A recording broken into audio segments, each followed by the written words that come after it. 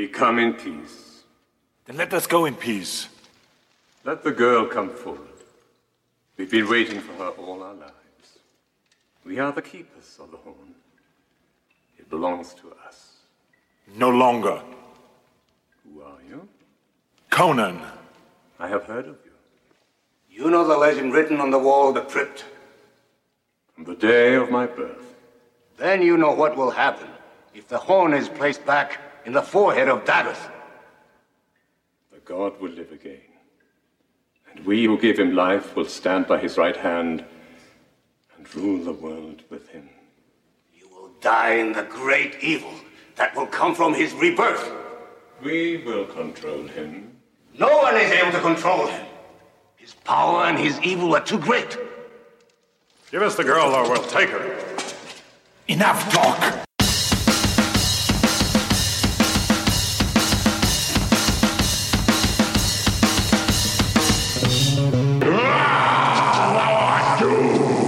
Release the princess or prepare for wizardly combat. I want to show you a trick Mother showed me when you weren't around.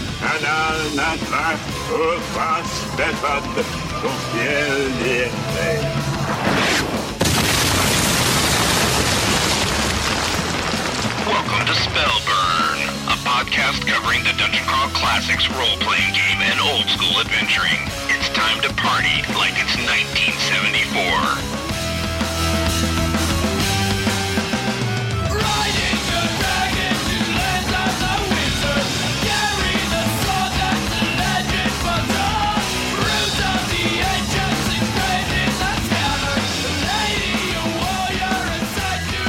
This week on Spellburn, we're going to delve yet again into the mailbag of holding. And man, you won't believe how enormous this bag has grown. We've got letters stacked up to the ceiling. And with me tonight are Judge Job. Greetings, everybody. And Judge Jen. Hey, guys. And with that, let's go ahead and move it on over to Tavern Talk.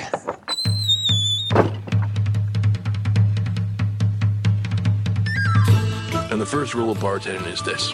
GBTB. Go beyond the book. Go beyond the book. What do you have? Heineken. F that. Tavern Talk. Okay, so here in Tavern Talk, we talk about what we did in gaming this week. It's been a little bit of time since we've all spoken. Jen, what have you been up to? Sadly, in the past week, not a whole lot of gaming.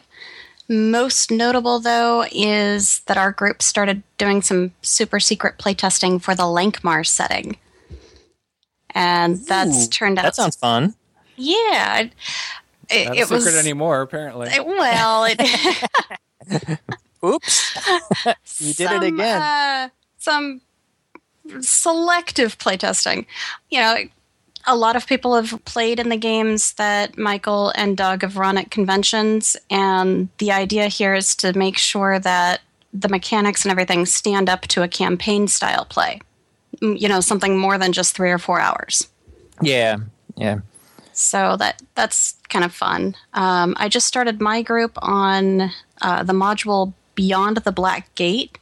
Just a little rough because it's a 5th level module, and we're ranging anywhere from 1st to 6th level at the table. Eek. Oddly enough, it's still been kind of a cakewalk for them, so I need to step up my game or something.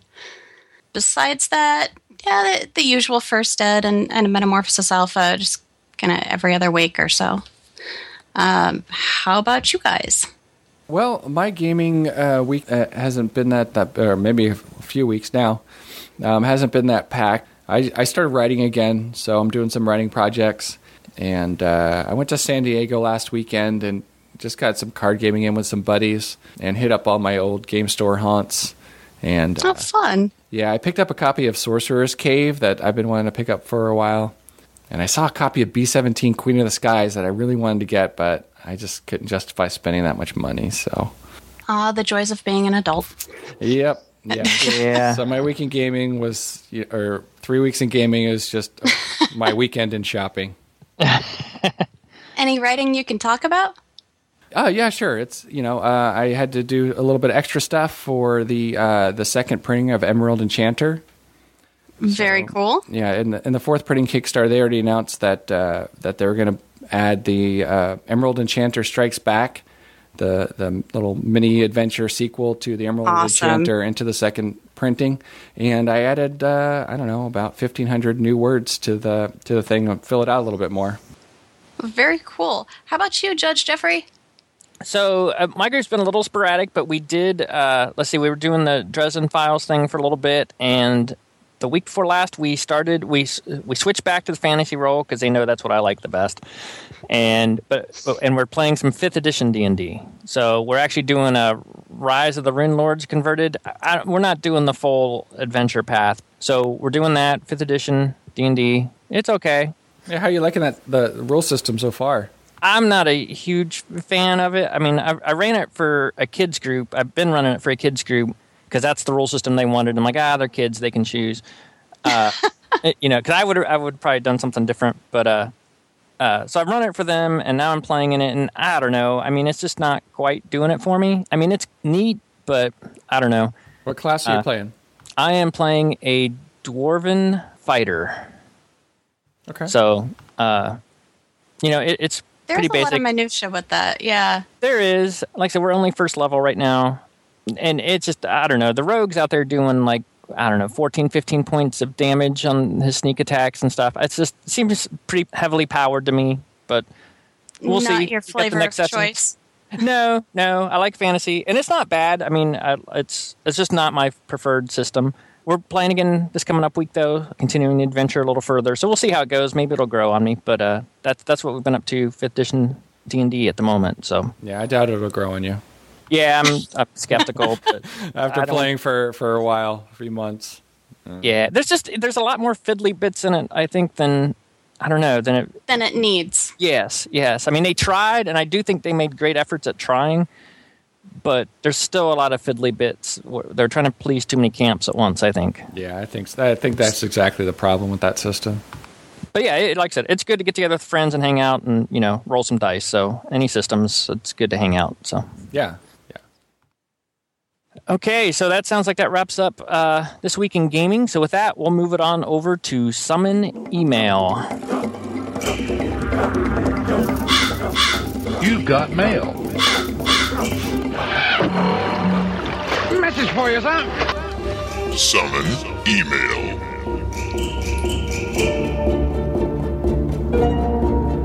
The following emails have been edited for length and content. Okay, so now it's time to answer some email from our listeners. It's really been too long since we've really looked at this mailbag. I know. I can't believe how large our mailbag's gotten. I've never seen it this big, and it's moving. Wait a second. I think there's something inside it. Not something. Someone. It's DM Kojo. Hey guys. Hey, welcome to the show. Welcome. Hey, thanks for having me. I appreciate it. Oh my God, how long have you been in that mailbag? Far too long. There were For holes me, at it's the gotta top, be a big right? mailbag, right? Yeah, sorry for the lack of episodes recently. If I had only known you were in there. That's right. It's a bag of holding, so I had plenty of foodstuffs and whatnot in there, so it's all good. Excellent. So for new listeners, DM Kojo is a longtime fan and friend of the show, and he's agreed to come on tonight to read his emails live on the air. If you want to get your chance to have your email read on the show, you can contact us at theband@spellburn.com. And we do have quite a few emails here from DM Kojo. You can definitely tell he's been in that bag for a while. Well, I was just taking up the challenge that was laid out about an all Kojo show. I didn't expect that I would be on reading my own emails, but it's a welcome surprise. We're glad you're here. Thank you. Definitely.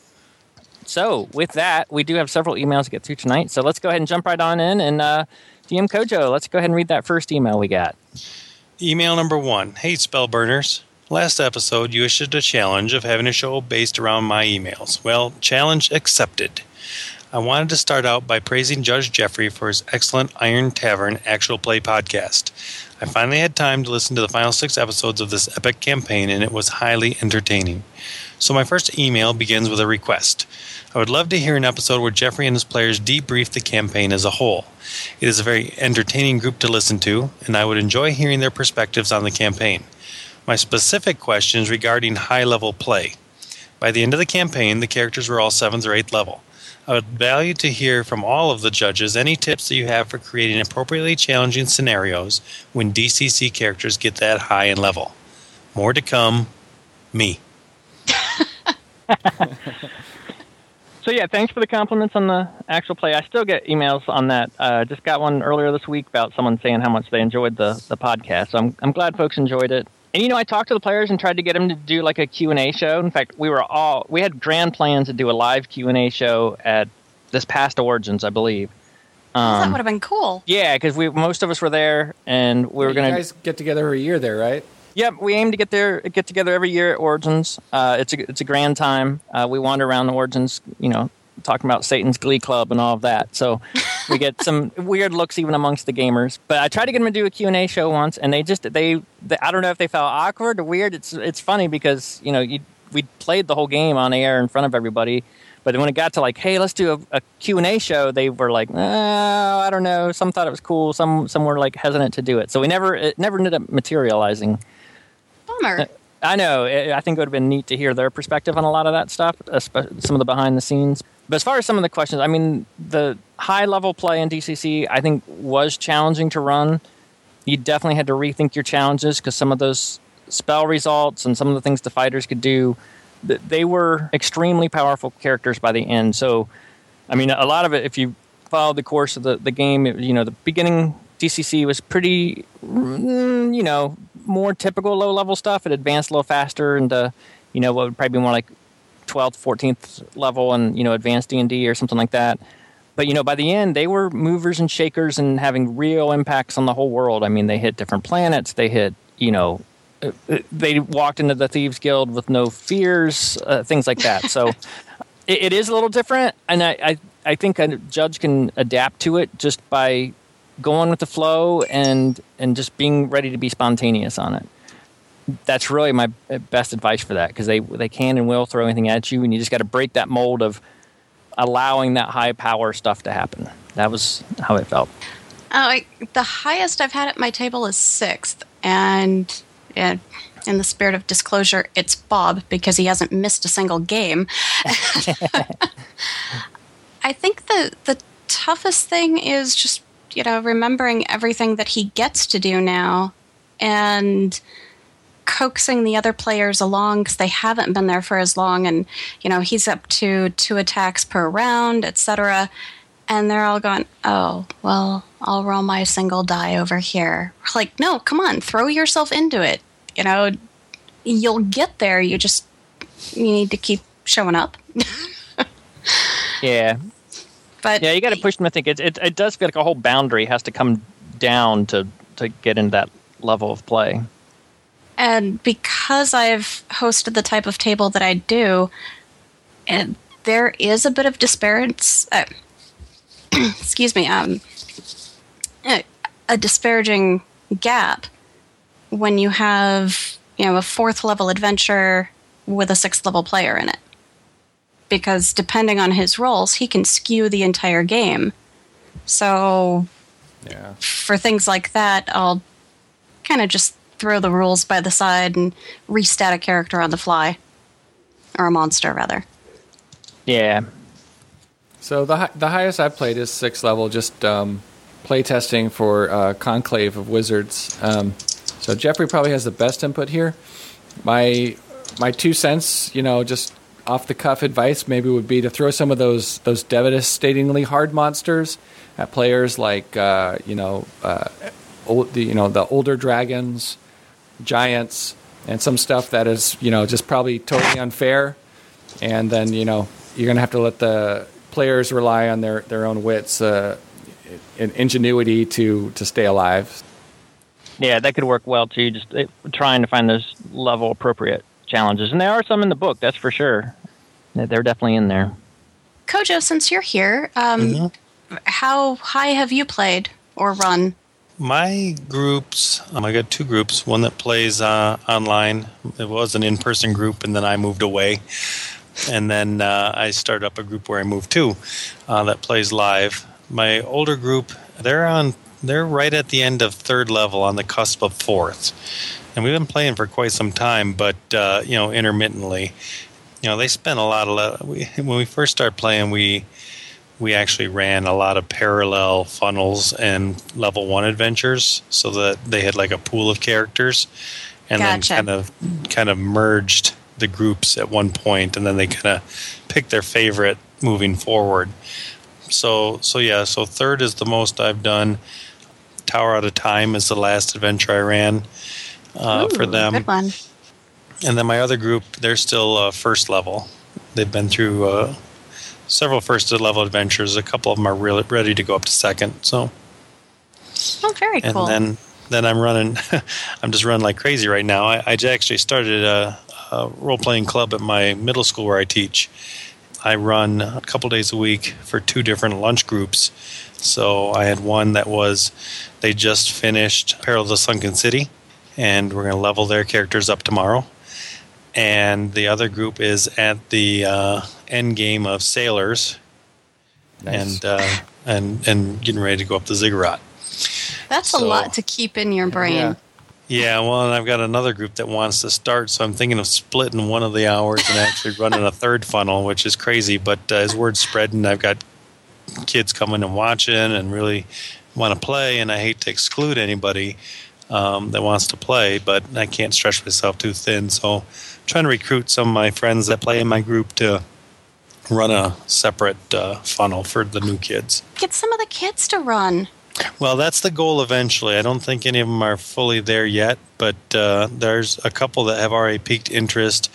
May even be getting a core book at some point. So awesome. We'll see how it goes. Nice. But it's been a blast. So I'm running a lot, but it's all mostly low-level stuff. Gotcha. All right. How about you reach into your mailbag, Kojo? I can do that. Greetings, Judges J. I was curious about how you deal with failed skill checks in DCC, and if or when you allow them to retry the skill check. Some examples that have come up on my games include: a thief fails to pick a lock. Would you rule that it is beyond his capabilities or let him try again later? One or more characters tries to force open a stuck door but fail the strength check. Do you let them retry immediately, or do they need to recover their stamina before attempting it again? Third one would be: a character tries to search for a secret door and rolls too low. Do you let every character try the check? Also, do you allow the original searcher to try again until they find it, or do you rule it as beyond their perception? Finally, a thief tries to read languages and fails. Would you let them try again, and if so, when? What circumstances would you have to change before they could make the attempt? Any thoughts you have on these or similar situations is much appreciated. Burn on. Great question. So you guys want to tackle this from the top? So if the thief fails to pick a lock, how would you guys do it? Would you say it's beyond his capabilities or let him try again? I tend to let them try again, though if they have like a roll of 1 or something like that, then they might damage the lock beyond repair. Like, then they're really foobarred. Well, that's a good way to handle it. I'm pretty much in the same camp. I get so burned with first ed where you can only try to pick a lock once. Period. If you don't make it, you just don't make it. So, yeah, I tend to bend a little bit just because I want everyone to explore all the weird crap that you've written, Job. Well, I mean, the way I tend to try to handle that, and stuff I've written and just in general is, yeah, I like Jeffrey's idea of, roll a 1 and you break the lock. You could also it takes a few minutes for you to try to size up the lock again. Maybe you just roll for wandering monsters every time they try to pick that lock.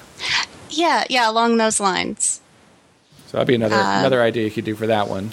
Yeah, I think that's a good option too. To make the time passing have meaning, make there be another risk of them hanging out for so long. Right. Yeah, I think that's good. More often than not, they'll just say, "Screw it, I can't pick it," and they'll throw the strong people up against the door, which rolls into the next one. Try to force open a stuck door, but fail the strength check. Right. So what happens? So we go to the next one there. You're trying to open a stuck door. The strength check fails.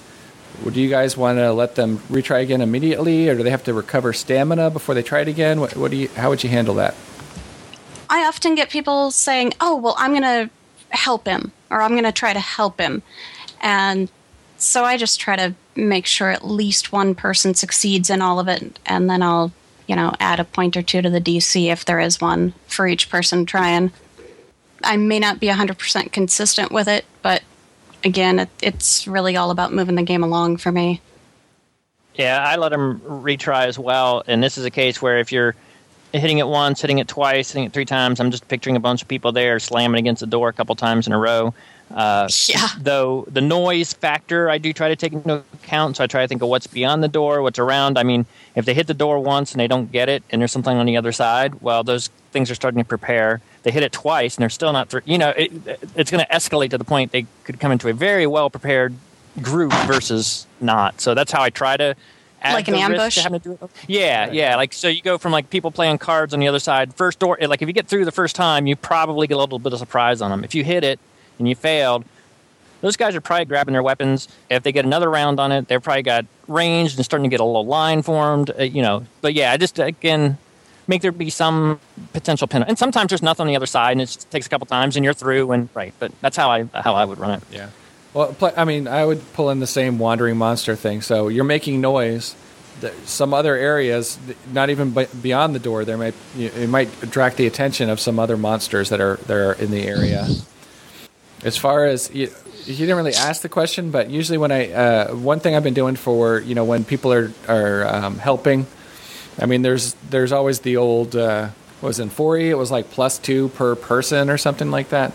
I've been doing add the strength modifiers anybody who helps you.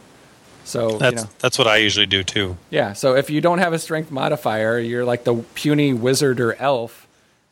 Just get out of the way, guys. Right? Yeah, you're not really gonna. He's like, Yeah, just stand to the side. It's nice. I like that. Yeah, I do too. That might be my new constant. Okay. Yeah, that helps because otherwise I always end up with the halfling. That's the one that rolls and gets through, and that's all.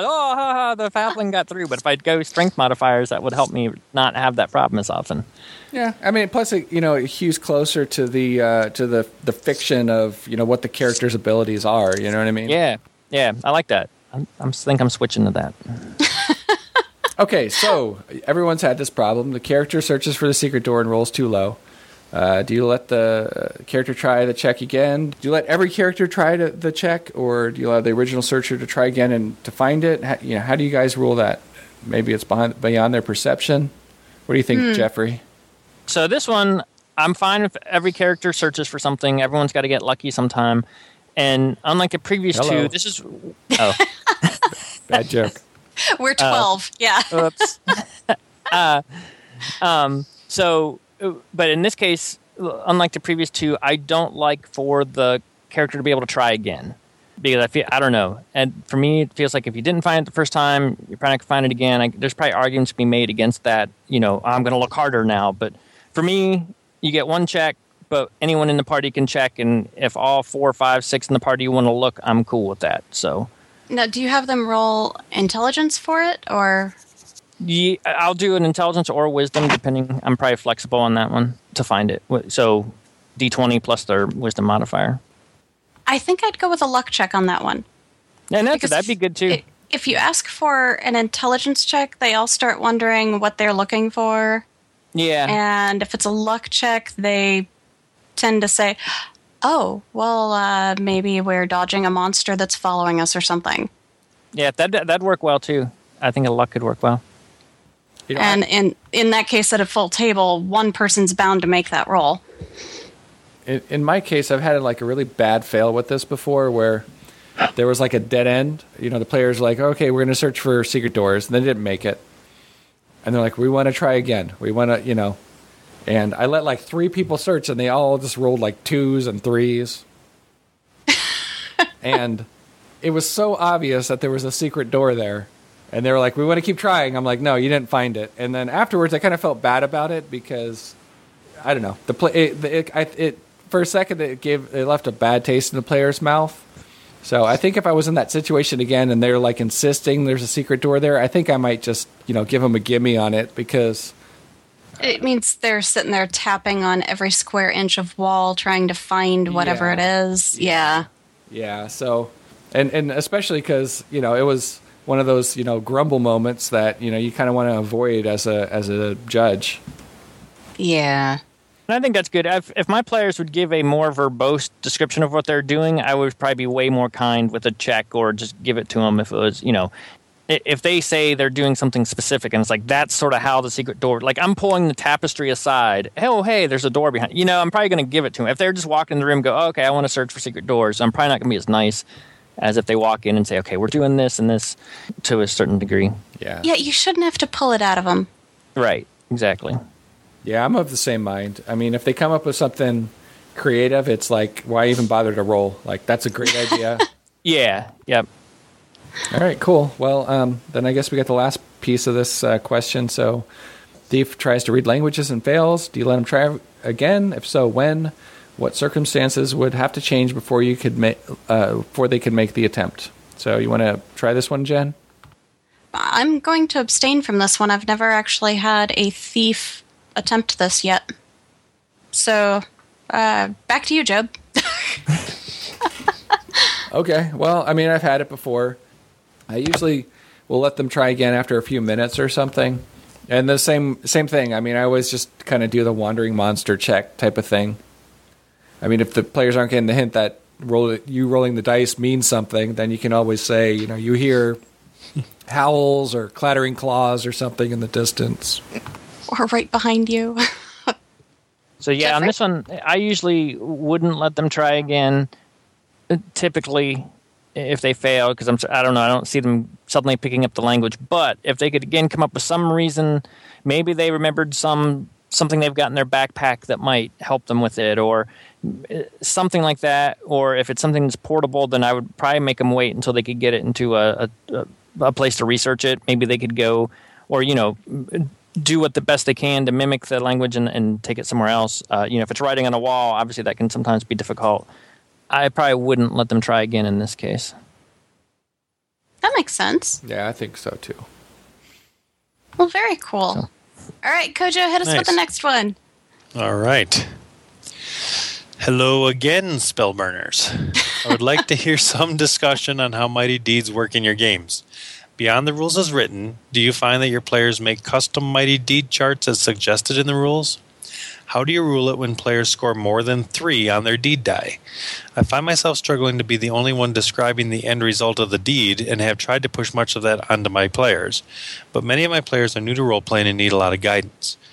Also, have you had a chance to use the Steel and Fury book of Mighty Deeds from Purple Duck Games? This has been a valuable resource for my players in recent sessions. Thanks. Good question. I'll start with the book question first. I don't think I've brought it to my games yet. What about you guys? No, I haven't even read it, unfortunately, no. Yeah, I've skimmed it. I've skimmed, but I have not. I didn't bring it to the table, but I've skimmed it for. I'm sure it'd be good to mine ideas for and stuff like that. So bouncing back to the first, do you have players that have made their own custom Mighty Deeds charts? I did. Someone did a bar fight brawl chart in my game, though I don't think we ever actually officially referenced it, but it existed and he did make it.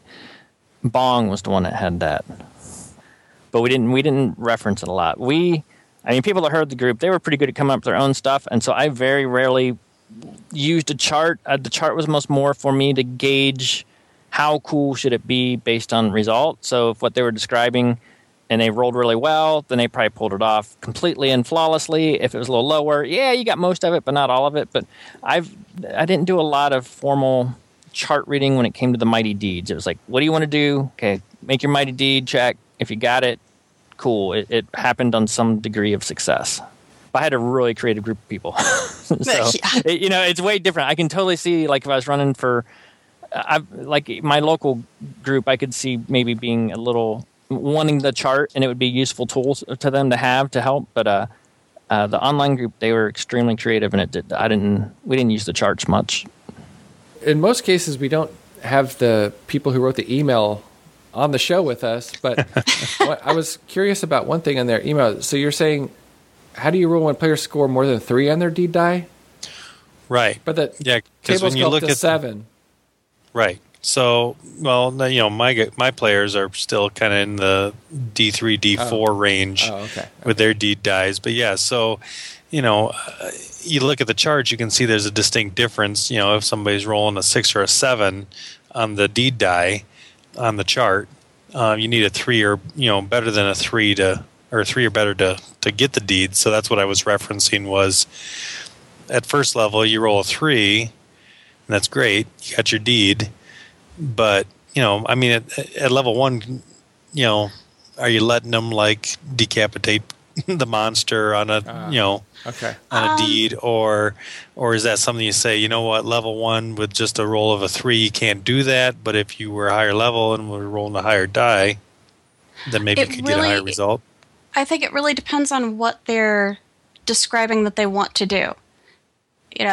If they're saying, I want to take this thing's head off, well, you're probably going to file that under precision shot. And with a 3, you get an additional D4 to your damage, I believe. And then it scales up by 1 die type. If they're rolling a D4 and they get a 4, then they get a plus 1 D5 to their damage.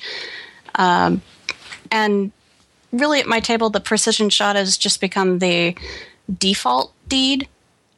Because I do have new players coming in. There are others that they're playing a dwarf, and this guy that's new to the game, he's looking back. He's like, oh, I can do pushbacks. Oh, I can do a rallying cry. Oh, okay. So he's exploring the different types of mighty deeds. And, Bob's going to kill me because I don't remember exactly what he called his, but he made a custom sheet for his dwarf, and it was all about, tunnel brawling. Yeah, kind of like a bar fight underground. Yeah, so it's pretty awesome. Kind of a mix between what you would find at a precision shot and blinding or disarming. So you have a lot of options with those mighty deeds, but there's a lot of text, so I can find your kids in your new groups. I can find them I could see them finding it to be a little intimidating. Yeah, and just to reference back to the show, episode 6. I know I brought this up before, but episode 6, Mighty Deeds Done Dirt Cheap. We talk all about Mighty Deeds and fighters and dwarves. And if you go to the show notes on that one, there's a little Mighty Deed of Arms record sheet to help people create their own deeds. Yeah, that's what Bob used, actually. Thank you. Oh, nice. That was pretty cool. Sorry, that was before my time. So you just discount everything before your time, Jen? Yeah, what's up with that? No, I wasn't part of the discussion back then. Sorry. So, was there anything from your games to put in there, Job?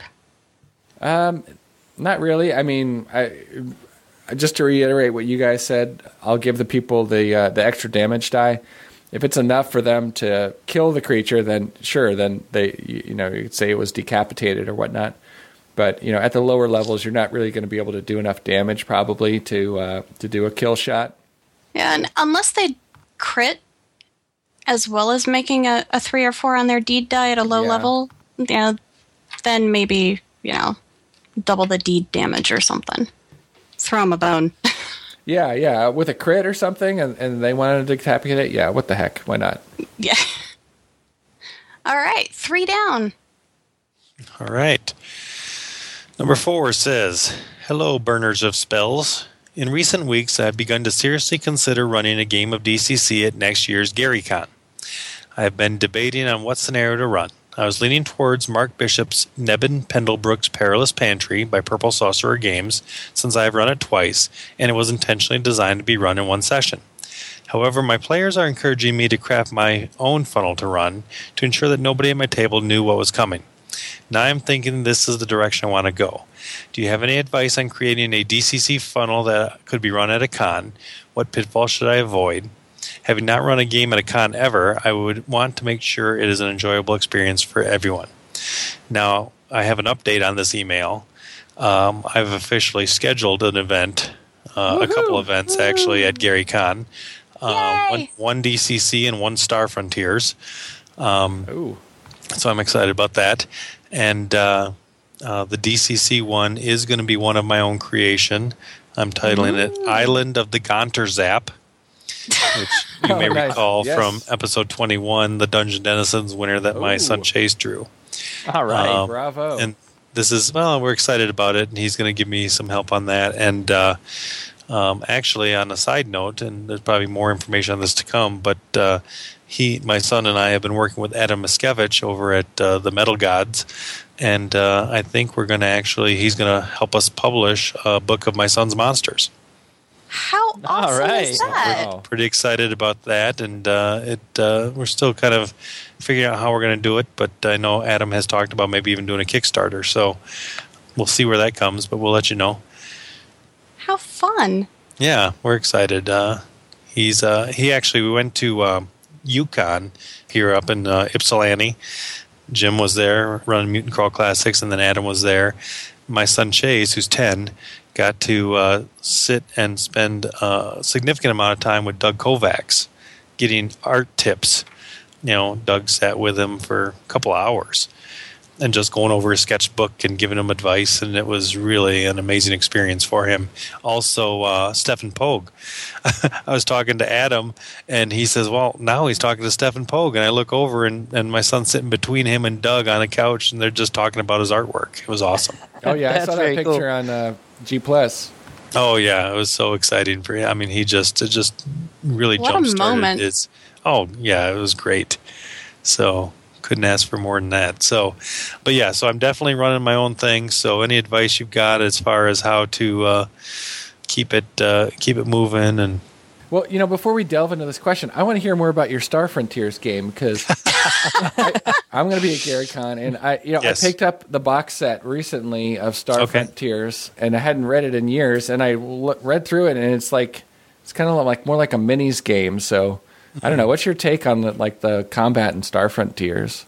I never played it as a minis game, honestly. When I played it, I have not played it since I was a kid, but I've refreshed myself on all the rules and everything. But we never played it as minis, mostly because we didn't have minis. But yeah, I mean, there's the counters, and you can kind of move the things.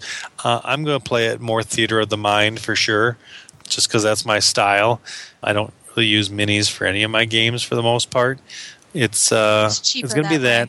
Right? Kind of your own hack of the rules? Yeah, kind of to some degree. And then there's also some third-party stuff that's been published for it by DWD Games, I think, that you can find on like Lulu and RPG Now, and they've actually kind of continued. I don't know if, how it's not obviously official, but there's some interesting stuff in there. They do like the Star Frontiersman magazine and stuff like that, fanzine. Anyways, the scenario actually that I'm going to run is kind of based. Actually, my friend Chris, who I know some of you guys know from GaryCon, well, all of you guys know him from GaryCon. Was he the really fun guy that was hanging out with us at the David Beatty's table? Yes. Yep. Oh. Yep. Yeah. Okay. Chris was the taller one, and then my friend Michael was there too at his first GaryCon. But so Chris has been there the last 2 years with me, and he runs a Fantasy Flight Star Wars game based on the A-Team. And I thought, well, that's really great. And if I get around to running some more Fantasy Flight Star Wars, I might steal that for my group. But then I was thinking, wow, what a great idea for a con game. So it's going to be kind of a A-Team themed Star Frontiers adventure. Okay, well, that sounds pretty interesting. We'll see. I don't know. I'm still crapped in both of these adventures, so hopefully they live up to what I have in my mind about them. Which day are you running DCC at GaryCon? I think I asked for Saturday on that one. I think it's Saturday afternoon. Very cool. And then I think Star Frontiers is going to be Friday. Can't remember what time at this point, but yeah. Cool. I was just going to say, to answer the first part of your question about which adventure to run, I would suggest anything that I've written is probably the best choice. Well, I don't know, that Wizard's Conclave, that's going to be tough to fit in there. Well, I've run One Who Watches From Below twice, and I'm going to run it for one of my school groups here a third time, so it's always popular. Oh, nice. But it's pretty long. I'd have to cut it way down to make a con game out of it.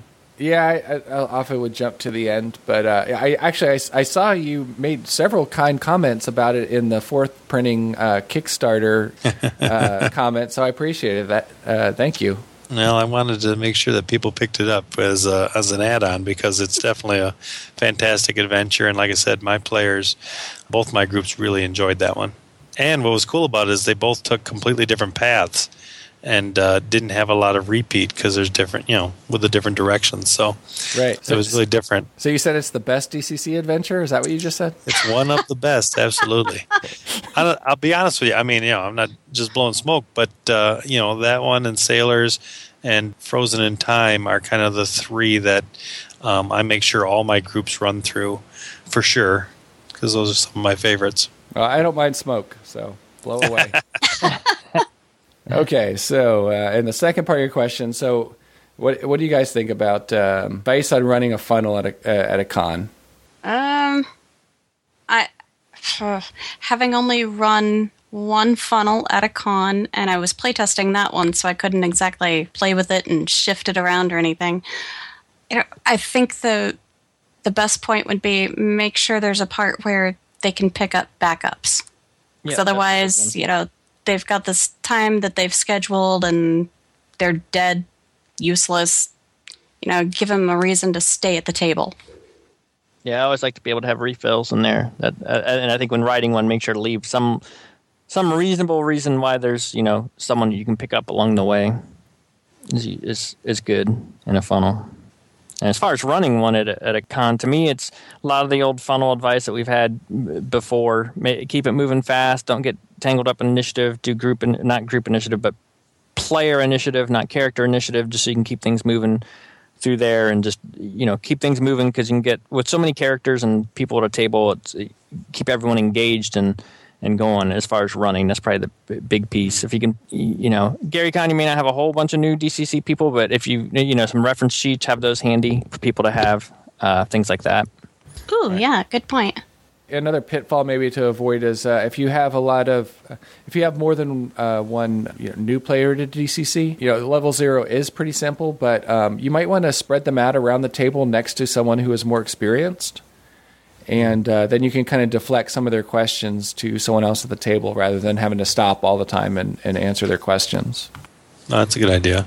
Regarding the initiative, I know, kind of by the book, it's, player initiative, and then you go in order and they do their characters and go through. When we played in David Beatty's game, I thought it was cool the way he does it, which was, you do your player initiative, and then every player does one character. They choose to do one of their characters, and they kind of go round robin, kind of like that.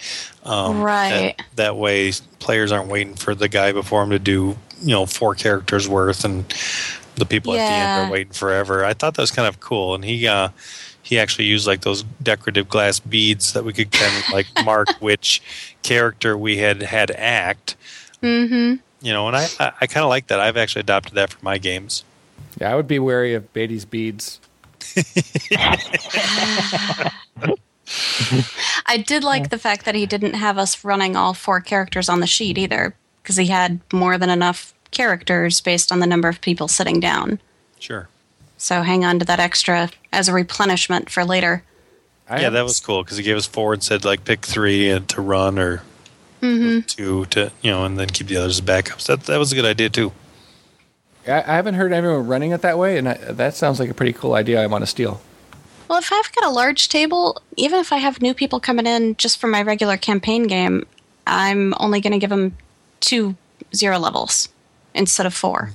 Because we've got so much going on at the table, they're still kind of grasping the game as it is, so, baby steps. Well, very good. That should be pretty helpful, actually. I appreciate it. Cool. How many more of these things do you have? Jeez. I think bag was full. The bag was pretty full. Okay, number 5, Burners of Skulls. I'm curious if you have used any alternate character classes that have been created for third-party products or shared by players on G+ and the forums. I have not used any up to this point, but I'm considering allowing them for characters who survived the next funnel I run. Specifically, I'm considering adding the Barbarian from Damn Magazine, the Bard, Paladin, and Ranger from Crawl number 6, the Dwarven Rune Priest in Gygax Magazine number 3, and the Monk from Barrel Rider Games, available at Drive-Thru RPG. I am also partial to the Gnome from my old D&D days, but am doubtful that any of my players have an interest in that racial class, which happens to also be in Crawl number 6. Thanks. Well, I know Dwarven Cleric. That one's pretty cool. Yeah, the Dwarven Rune Priest looked pretty cool. That was too 4E for me. I was just like, nope, not reading this one. Yeah, I skipped that one too.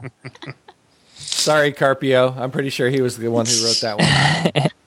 I think. Oh, I'm blanking on whether it was Bob or David Beatty that wrote a new gnome class for the Sanctum Secorum podcast companion, and that one's free, available on RPG Now or the website. That came up just recently. We're like, oh, well, there's already one in Crawl, but you know what? This one's different and provides another point of view. The Barbarian, that, I don't know, 4E's a word for it, maybe? Have you put any of these into use in your games, Jeffrey? I had one of the players that considered, and I've been racking my brain trying to think if he actually went with it or not. I know he considered it, and either he didn't do it, or it was one of the 0 levels that died, or like one of the early levels that 0 to first that died really quick. So I don't think we've done any third party in my game. Though I know someone asked me about it. I can't remember what he was looking to play. It was something out of the Crawl, but I can't remember which one it was. But like I said, it must not have stuck long because I don't remember it being in there. So either I killed it real quick or he decided against it when we did it. So we haven't integrated any of them in. What was the Monk from? Barrel Rider Games has it available. It's a Drive-Thru RPG product, and it's is it just a one sheet or? Yeah, it's just a few pages. Yeah, there's a few things out there by Barrel Rider. I think a patron or two, and so. Cool. We'll have to look into that one. Yeah, it looks pretty interesting. So for me, I've never run any of the additional classes in a game. I always I always like, okay, I'm going to pull out my crawls and make a pre-gen for this. And then somehow, I wait till last minute and like, oh, ran out of time. It's time to print out, do a pre-gen on purplesorcerer.com and just transcribe it onto a character sheet and make a few tweaks to it. So maybe what we need to do is encourage John Marr out there to add some of these classes to the character generator on Purple Sorcerer. Well, and that could be an idea for a con game as well. Make some pre-gens using the third-party classes. Oh. Now you tempted me to run a third game. Yeah, you could run the one who watches from below with a bard, a paladin, and a ranger. I mean, okay, maybe a barbarian too. I too. just won't get to play much if I run 3 games, but if you run 4, you get the fancy T-shirt. I know, but I'm 6'7". The T-shirt's never my size. Aw. No. But Chase could get it. He could. Yeah, I don't know. There's a lot of games I want to play in too, so I'm kind of balancing it. So, although I'm hoping to come down Thursday, so get an extra day from what I usually do. So nice. Very cool. Maybe we'll be able to get some more in. Oh, I'm considering it. So yeah, I wasn't going to do GaryCon this year, but I changed my tune. I'm going to go to GaryCon and North Texas this year.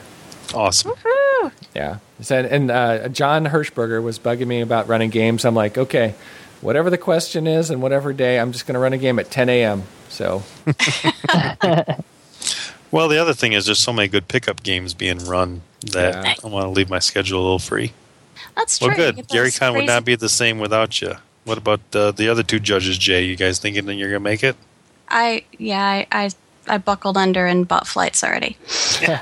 I'm not making that drive in snow. No, do we have any chance of coaxing you out, Jeffrey? I'm probably not going to make it this year. It just falls at a rough time of year. And it's earlier, too. Yeah, no, that did help. But You didn't book a room for me this year, did you, Jeffrey? I did not. Damn it!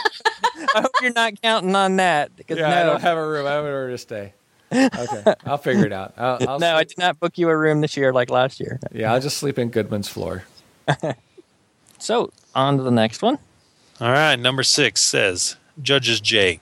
I would love to hear your thoughts on a few house rules that I use with my 2 DCC groups. I know we enjoy them, but I'm curious on your perspective as well. Number 1, we don't roll mercurial effects until the first time someone casts a spell. I got this from someone else who wrote your show.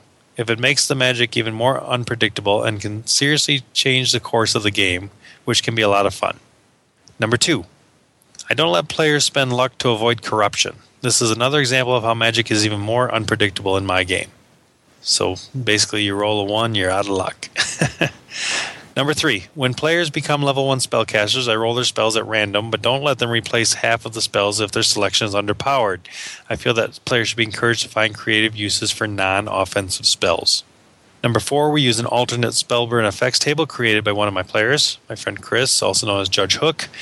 This table, which he shared on the Goodman Game forums, and I've got a link. Yeah, we'll put this in the show notes. Awesome. That links the spellburn effects to the amount of points burned. This way, the more points you burn, the more serious the potential side effects. This seems like a good balancing mechanism for massive spell burns.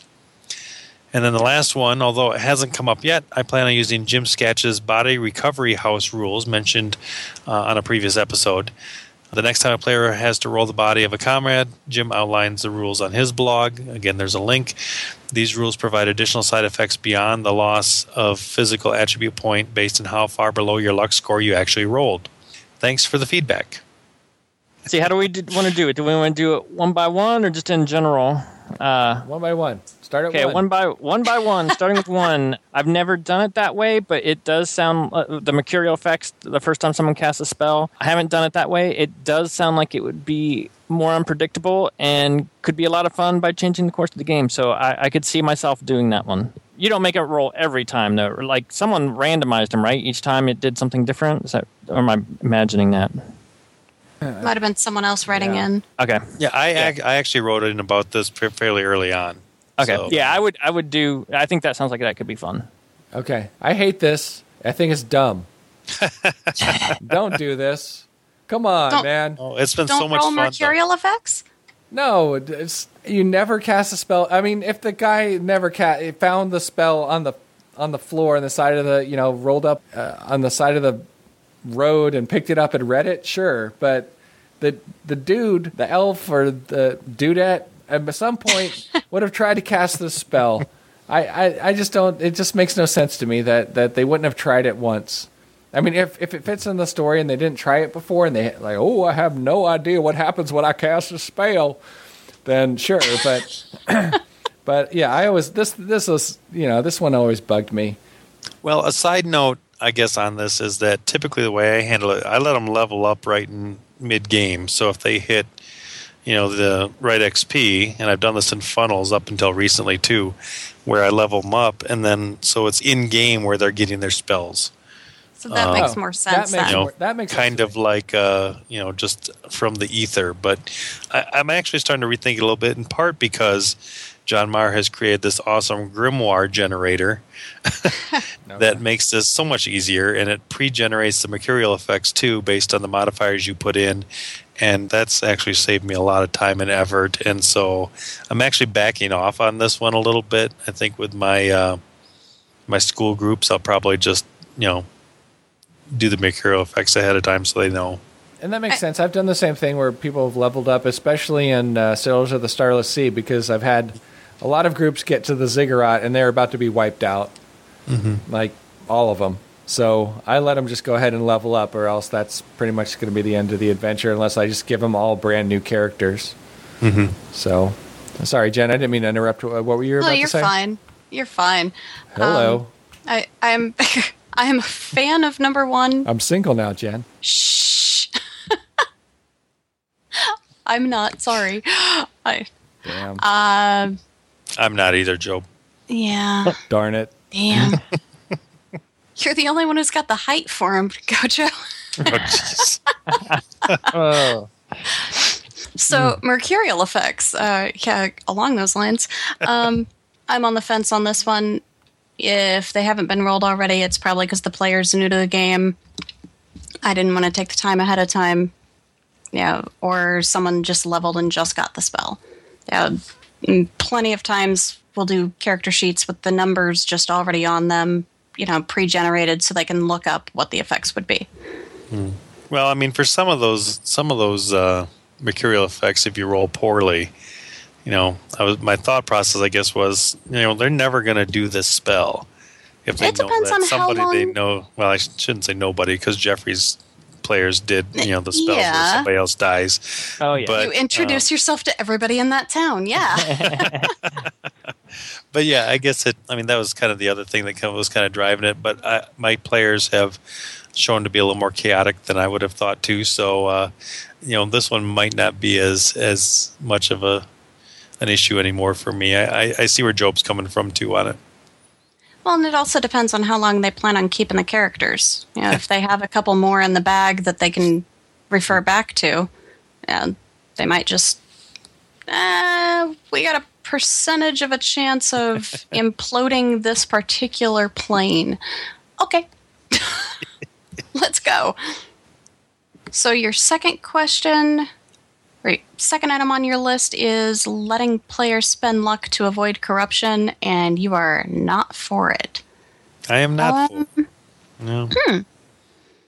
I feel like, if you roll a 1 and you're gonna get this corruption, to spend 1 point of luck to avoid the corruption, it's just like, I don't know, part of it just takes away my fun. But I feel like, if the players look at it from that perspective, they're going to be like, well, even if I roll a 1, it's not a big deal, because I'll spend 1 luck point, and what's 1 luck point out of my 12 or 13 or whatever I got? So, I don't know. I like to see the corruption. It makes for some interesting game situations, and, that doesn't happen a lot anyways, so when it does happen, I don't want to be like, they spend 1 luck point and take away my fire. I feel like if the people are trying to spend luck to avoid corruption, it means they're reading the rules. And all right, fine, I'll let you go ahead and do that, but I'm going to find a reason for you to have to make a luck check in the next 10 minutes. So go ahead and spend your luck down. Yeah. I'm the same way, if you read the rules and you're that familiar with them, because I wouldn't have remembered this rule. If they remembered it, good on them. I like it when people know the rules, so I don't need to.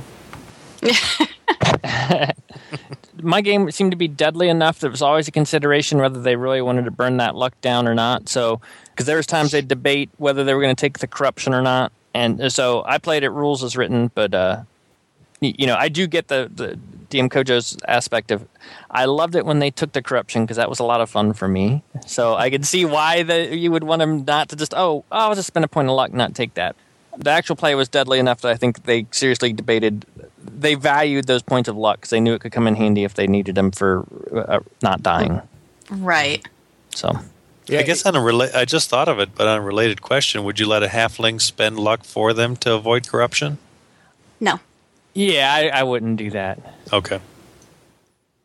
Yeah, I don't think so either, because the halfling thing is on any roll, and and that's just a straight mechanic. Yeah, there's no roll there, so I don't think that would apply. That makes sense. That would be my way to screw them over. Now, one thing maybe I would go here is that I would say, well, roll it first before you decide whether you don't want it or not. Right. Because it might be cool. Might be cool. Might get like donkey ears or whatever. Some of the cooler ones are. I don't remember right now. And then more spell questions. Drive us on to number 0.3. Yeah, when players become level 1 spellcasters, you roll their spells at random, but don't let them replace half of them if the selection is underpowered. I am 100% with you on that. Next. I don't know. I'm not. I like that rule in the book that all you have is rope work and animal rope summoning. Work can be offensive. I guess so, but you can't do any damage with it at all. I don't think. I don't remember right now, but okay.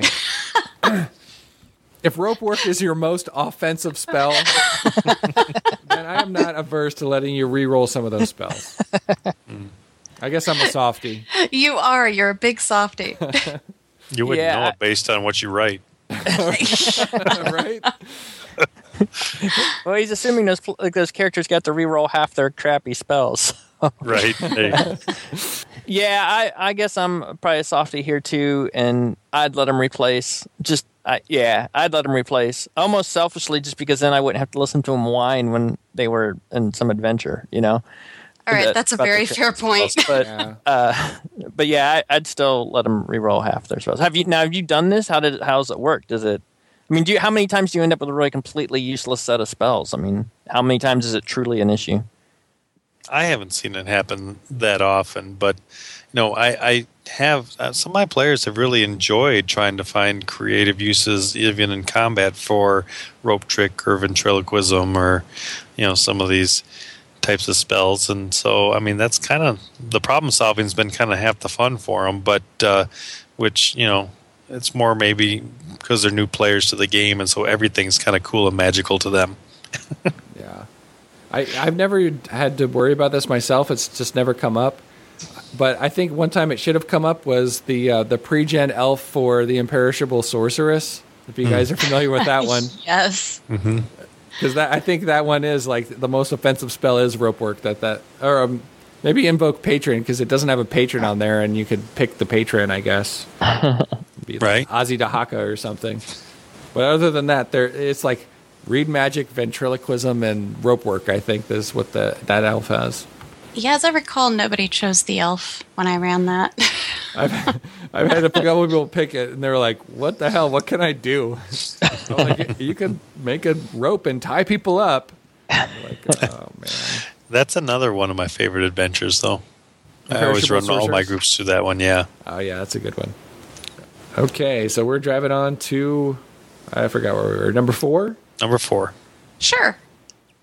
Yeah, I would be totally in favor of alternate spell burn effects. I'm in favor of any alternative fumble chart spell burn effect. So yeah, I think anything that's more variety, and then the mechanism where the more points you burn, the more serious potential side effect, even better, because that's always a frequently asked question with the massive spell burns and stuff like that. Again, when we've covered it earlier, if you're going to get a greater benefit, make the risk greater to do so. So I think that falls in line with that, and I could see myself doing that in a game. Mm-hmm. Yeah, I'm going to make with the clicky and grab this table, I think. Yeah, I mean, I've encouraged Chris. I think it's really well put together, and I've encouraged him to submit it somewhere, to somebody to see if it could get published. But yeah, I mean, the idea you roll a d20 and then add the spell burn points. You do subtract your luck modifier, so that helps you out maybe a little bit. But yeah, so I mean, if you're rolling a 3, you're got to notch your ear, in acknowledgement of each time you've been aided by your patron. But if you get 28, then you got to agree to aid followers of a patron saint who follow you for the next D20 days, and probably at the most inopportune moment demand his aid. So, it's kind of just puts a little bit of a framework around, what happens when they spell burn and what could happen. So I kind of like it. He's also got some random generated name chart here. If you build have to pay something back to some patron or entity or something. So it's kind of cool. But yeah, I encourage people to go out, check out the link in the show notes, and go see if it's for them, because it really has made things more interesting. Yeah, that's a good table. I liked it. I wasn't aware of it until you sent it to us, so thanks for that. Sure. All right, let's drive this on to the 5th point here. So it hasn't come up yet. I plan on using Jim Sketch's body recovery house rules. So did you guys read those rules? Yeah, I've skimmed them. I know I saw them earlier, but yeah, those are in pretty cool. 2013, so I read them a long time ago. Yeah.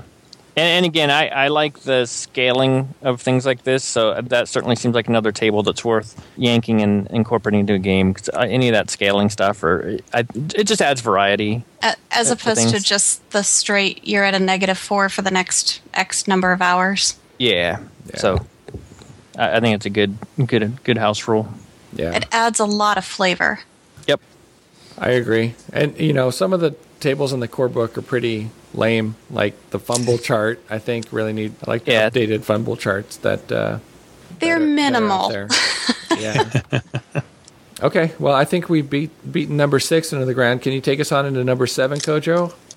You can tell I was getting into a festive spirit because it's Howdy Burnmeister Meisterburners. Regarding what does that mean? You're drinking eggnog? Watching too many claymation Christmas specials. Regarding 5e D&D, it looks like a well-constructed game that could be fun to play, but with DCC RPG being my game of choice these days, I am leery of all the crunch I see in the books. However, I suspect that there are some things that I will port over into my DCC games. I was wondering if any of the judges, Jay, have experience with playing or running 5e. Also, I would love to know if you have adopted anything from 5e into your own DCC games. Thanks, and keep on burning. Well, Kojo, while you were walking your dog, we were actually talking about 5e. Yeah, I caught the tail end of that. So. For me, I just kind of preface it maybe with, I really like the advantage-disadvantage mechanic. I don't know that it would play well with the dice chain mechanic, but for other fantasy games, I would see myself using that. Yeah, and that's exactly, of the mechanics introduced to 5e, that's probably one of my favorite ones, advantage, disadvantage. But like you said, we've already got the dice chain in DCC, so like you said, I'm not sure it fits there, but easily in other games where I'm looking to give someone a little bit of an edge or a disadvantage, or when I'm trying to give someone an advantage or a disadvantage, I would let them use the dice that way. 5e in general, I mean, like I said, while you were stuck in that mailbag, it's a deep bag. I don't know. I like hanging out with my friends, so if that's what they want to play, I'll play, but it's not my choice to do it. Like I said, it's trying to please too many crowds, I think, which watered it down a bit.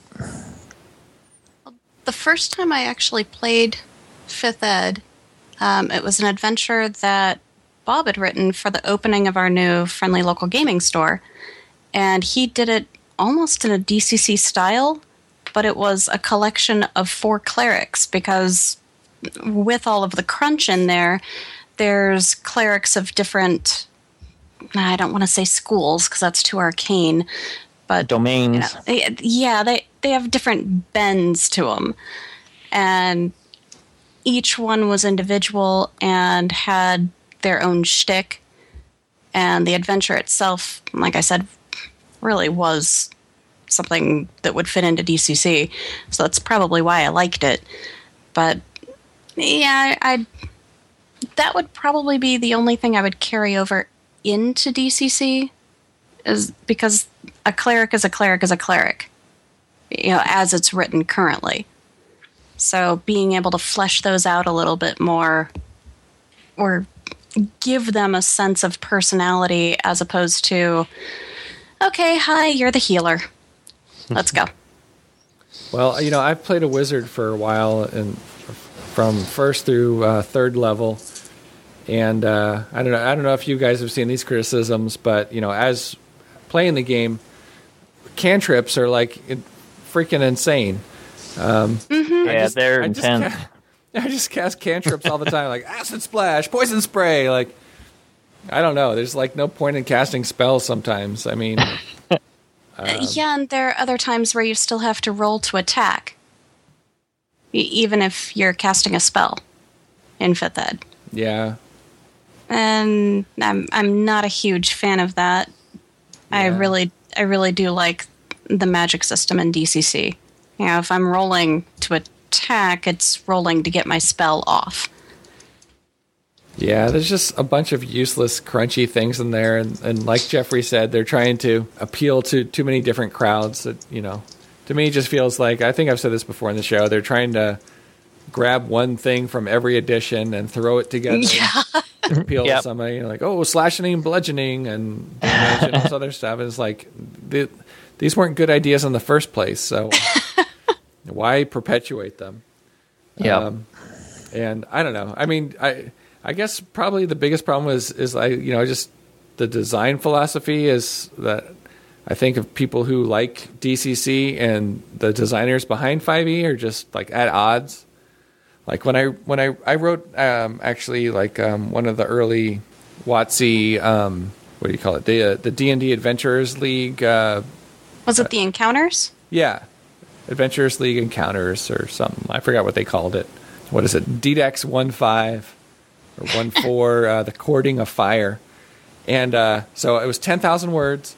And so I wrote a DCC adventure. I wrote this kick-ass map. It had like these kobolds that were infiltrated the temple before you got there. There were these undead druids that had killed themselves and sealed themselves inside of this temple to protect these the keys of this special relic of Tiamat, this dragon scale. There were just undead creatures that were still in there. There were the ghosts of all of these dwarves that had been slain in here that would maybe help you. And there was like myconids. There was like fungus men that had like broken into part of the dungeon and kind of controlled their own little section of it. There were these like Tiamat keys. There was a different key for every head of Tiamat, and they were broken out into different parts of the dungeon. And every room was trapped. You had to go to each part and put together the keys. And then there was a door. Once you assembled all the heads onto the key, you put it in there and turn it, and you can get to like the final encounter. This archdruid Skovak, this who is Kovacs, but whatever. They took it and they turned 32 rooms into 9 rooms that are like a linear straight line, and all of the different pieces of the key are right outside the door that you're trying to open. What? Yeah, literally, this is like one of the best adventures I ever wrote that no one will ever be able to see because I sold 10,000 words to WotC and the adventures on the cutting room floor, and they just like I don't know what the hell they made out of it. It's terrible. It's a travesty. I'm embarrassed that my name's on it. Honestly, I'm impressed that you managed to cram all of that into 10K. Well, it's sheesh. Yeah. Anyway, sorry. I don't. Did that answer your question, Coach? Yeah. No. It's my job off the ledge. You guys all have more experience with it than I do, so it was that's good information. I think it could also really depend on who's running it for you. Yeah, if you have someone that's really into it and really liking what they're doing, just like with any game, it could make or break it. In one of our groups, there's a gal running it that, I respect her for running a game, but she's kind of Mary Sueing it because her character is the most important one in the game. So she's essentially running a PC as well as doing all of the NPC stuff. And so at the end of every game, her PC is the highest level and the most crucial to the storyline. And I'm just not 100% sure how to come to grips with this one. So I think if it was DCC, that might sway me a little bit more. All right, my rant was nowhere as bad as Job's. Come on. Job's is classic. Do you feel better? Yeah, I guess. We can do sound bites of that one. It'd be great. All right, reach into that bag, Kojo. Well, that's the bottom of the bag. What? Really? Yeah. Hey, you're slacking. Man. Wow. Slowing down. 7 was not enough. Yeah, 7 with 8 embedded questions in each. Right, Come on. right. Yeah. Wanted to give you guys something to chew on for a while. So, I think that wraps up the email section of the show. So that means we rolled over to Patron Bond. Who are you? Your new lord and master. What orders from Mordor, my lord? Oh, don't grovel. One thing I can't stand, it's people groveling. Sorry. Patron Bond. And this is one of the favorite parts of the show. We like to rate the people that are on our show. So, here we are, rating DM Kojo's appearance on this episode of Spellburn. Oh, we're rating his appearance on the show, not Kojo by himself. Correct. Okay. Just his appearance on the show. Okay. We're not that much pressed. So, Jen. It's always be first. Yes? What's the question? Critical hit, fumble, hit, DM Kojo on the show. We got DM Kojo on the show. I think that's a critical hit just based on principle. Oh, that's kind.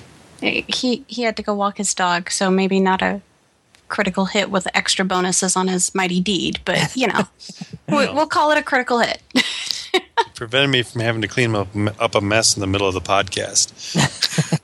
Hey, bonus. Yeah. Okay, Job? Worst appearance ever. Fumble, critical fumble. No, it was a great show. Thanks for sending in all these questions, Kojo, and taking our challenge. So, thank you for being here. Critical hit. Right.